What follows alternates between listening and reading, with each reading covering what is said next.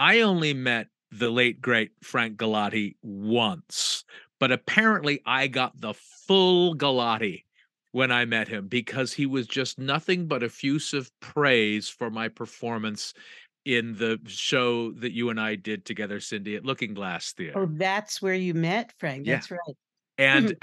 And having just come from his memorial service where you were one of several speakers that spoke so glowingly, I mean, he was just a champion of the positive, which is not a typical thing in our business. Starting with the fact that he came to see our show, he would see everything.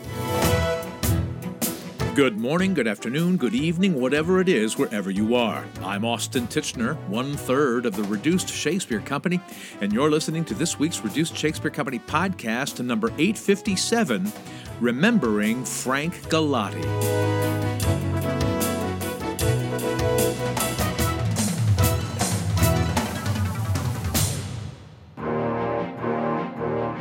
This past Monday, a memorial celebration was held at Steppenwolf Theatre here in Chicago for Frank Galati, the double Tony-winning author and director of The Grapes of Wrath and the Tony-winning director of Ragtime, who died last January 2nd. Frank taught at Northwestern University with my guest Cindy Gold, who won a Joseph Jefferson Award for playing Gertrude Stein in Galati's and Stephen Flaherty's musical Loving Repeating, and who spoke at his memorial. I'm grateful to Cindy for sharing her memories of Frank Galati with me.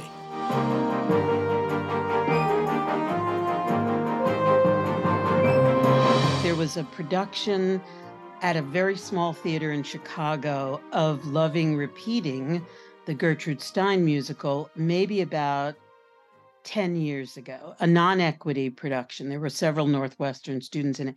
I wasn't in town. I wanted to see it. They sent me some video of it, but Frank went by himself to this and then was amazingly effusive. The actors told me that he just went on and on. And, yeah, he didn't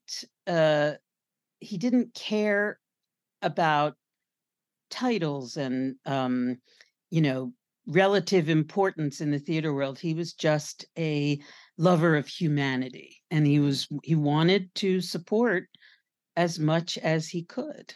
So yes, he was a great guy. So let's back up. You were not only Frank's good friend, but you were a colleague of his at Northwestern. You had acted for him as a director and performing lines that he'd written. The words in the Gertrude Stein play were all Gertrude Stein, every word of it. Frank didn't write it. He adapted several sections from novels and things. Every word was hers, except Stephen Flaherty, the composer, put the word shoop, like a 60s reference. So I forget which song, but it was something unexpected and very Steinian in its strangeness. That was something she liked to do. And it was fun, and it would get from the Stein people in the audience, it would get whoops of laughter. Yeah.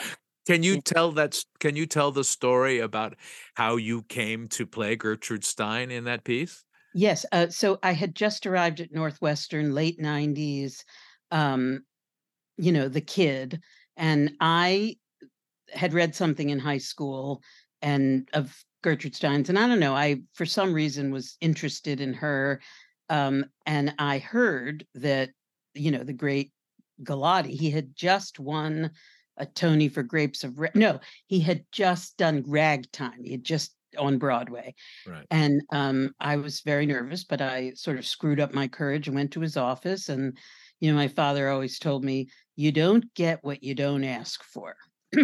So I went to his office and I was like, Dr. Galati, I understand you're doing something on Gertrude Stein. Could I read it? And he, in his amazingly positive way, he always put his hands up to his face. Why, yes, really excited.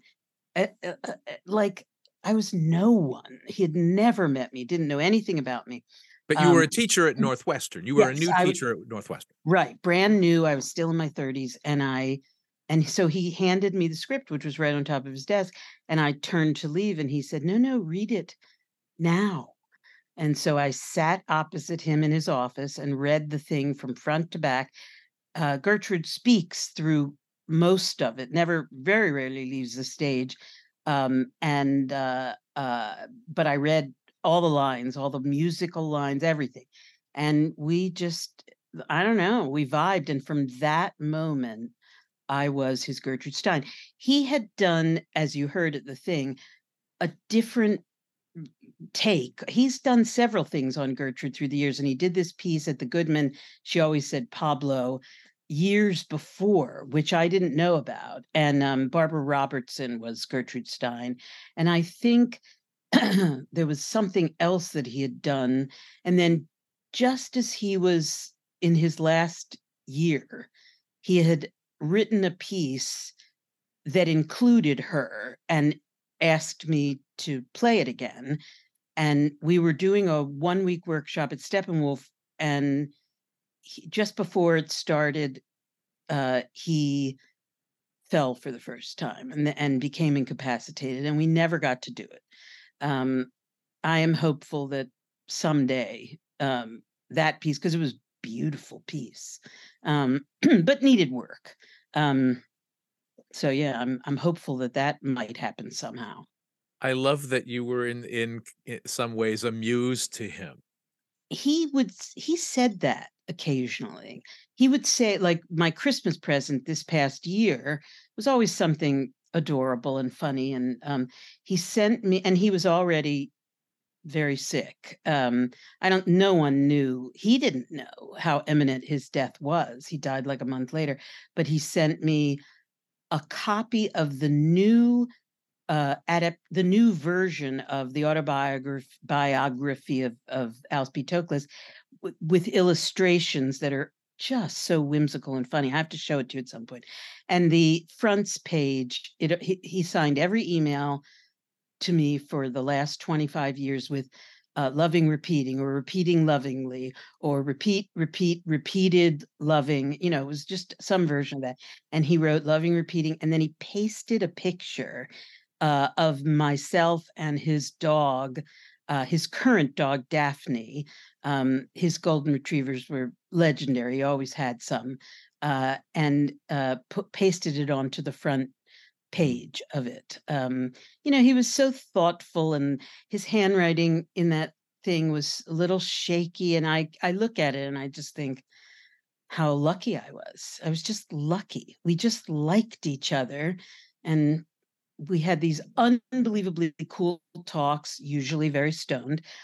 He was a miracle to get high with. Also, early on in our relationship, neither of us smoked cigarettes, but we both were interested and would smoke occasionally.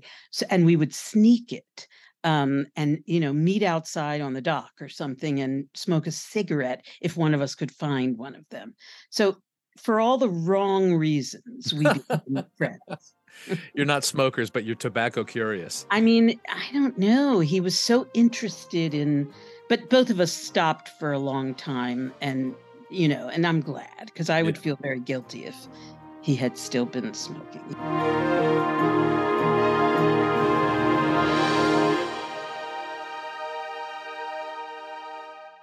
Hi, I'm B.J. Jones, Artistic Director of Northlight Theatre, and you are listening to the Reduced Shakespeare Company podcast.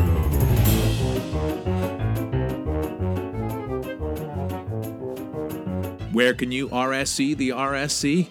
We'll perform the complete history of comedy abridged 3 times in North Carolina this July of 2023, at the Blumenthal Center in Charlotte on July 13th and 14th, and Appalachian State University on July 16th. Check out the touring page at our website, reducedshakespeare.com, or our Facebook page or our Twitter feed at Reduced for the latest information. And now back to my conversation with Cindy Gold, sharing her memories of her friend and colleague, Frank Galati.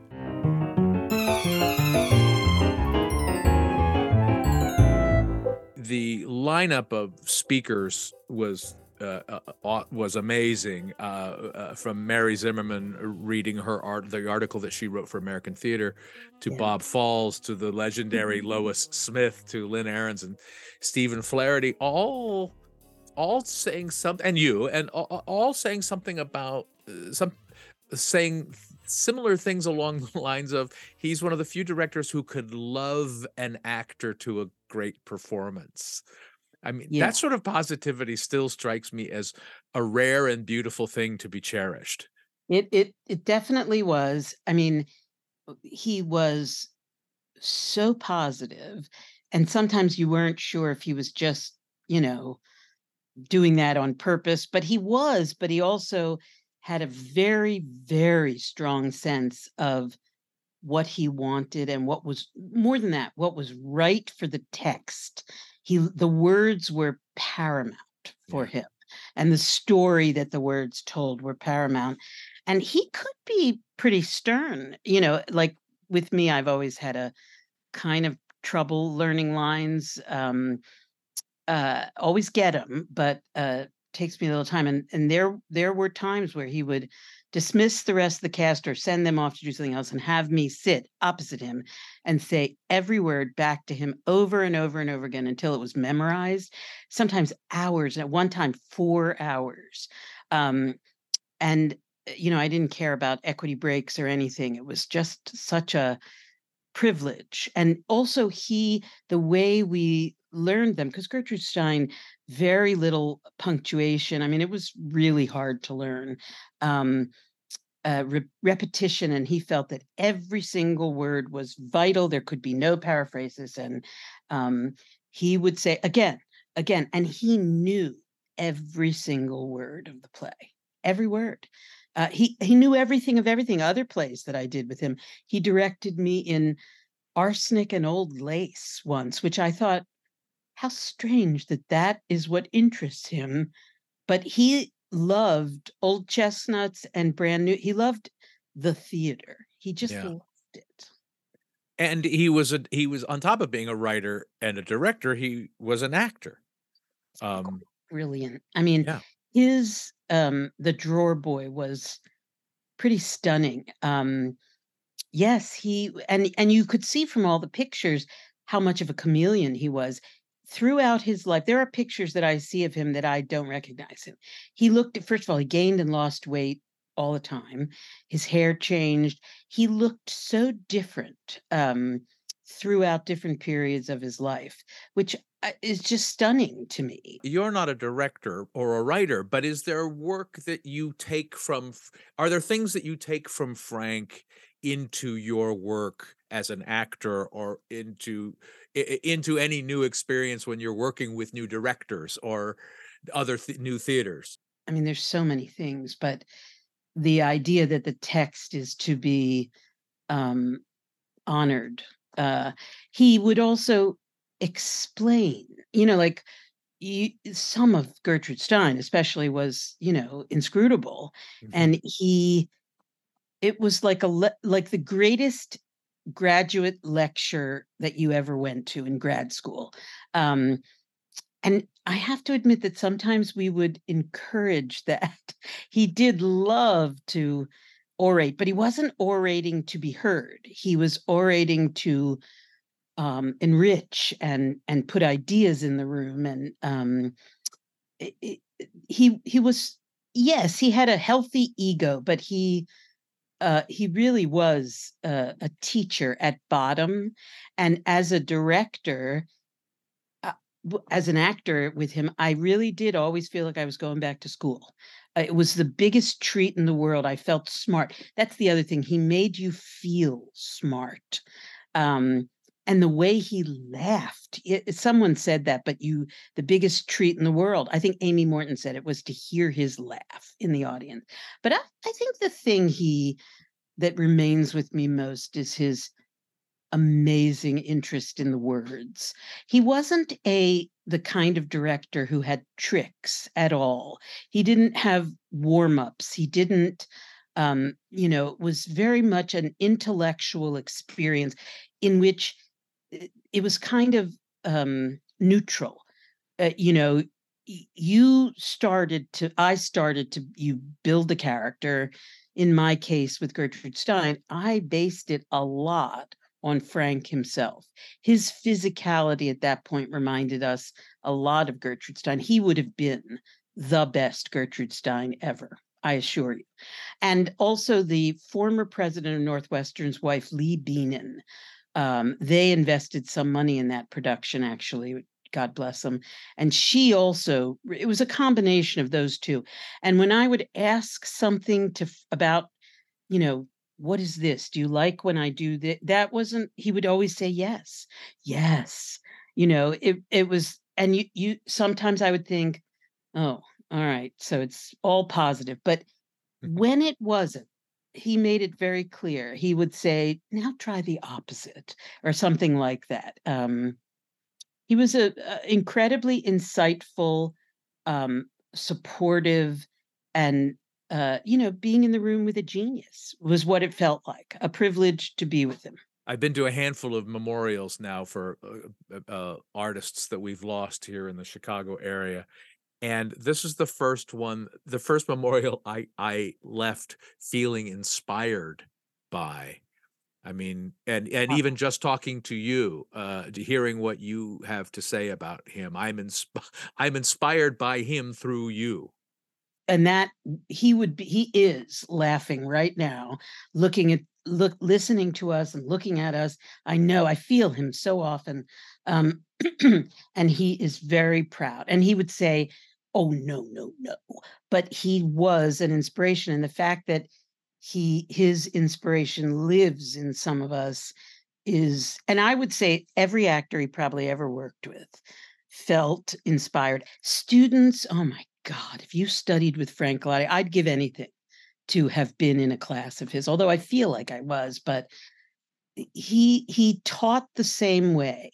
He taught by inspiring and by making you feel smart. And I wish I knew, how he did it, but it was something about the way he looked at you and saw you and talked to you and listened to what you had to say in such a deep and engrossing manner that made it, a treasure. That's it for this week's Reduced Shakespeare Company podcast, except for one more thing, which I'll share with you in about 60 seconds, so stick around. For another extraordinary remembrance of Frank Galati, I'll post a link in the show notes to the article Mary Zimmerman wrote for American Theater magazine. Send us your inspiring mentors via email to feedback@reducedshakespeare.com, or throw a comment to us on Facebook, Twitter, or Instagram, or on our own actual website, reducedshakespeare.com, or visit my website, theshakespeareans.com.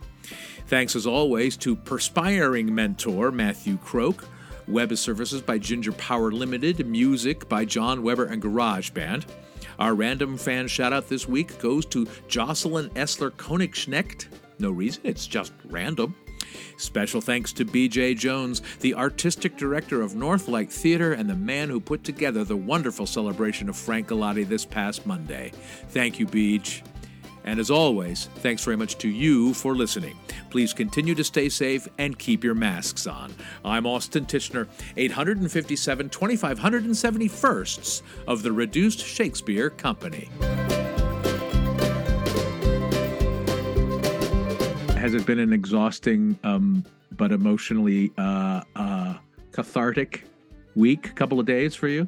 Yeah, last night some of us gathered at someone's home, and there are now his sister's grandchildren and other grandchildren, BJ's grandchildren and BJ's kids. And it's such an extended, loving, everyone feels like they're family. And yeah. I think Frank kind of fostered that atmosphere. But even the littlest of kids, yeah. Like a 9-year-old, his eyes would tear up when you talk about Uncle Frankie. Everyone loved him. Children, dogs, adults, jaded adults, Yeah, you're right. There is no more jaded group than a bunch of theater folks. And the way that everybody was so in such a kind of a surprisingly lovely celebratory mood, because that's what Frank would have wanted. This podcast is a production of the Reduced Shakespeare Company, reducing expectations since 1981. Go to reducedshakespeare.com for performance dates, actor bios, email newsletters, and so much less.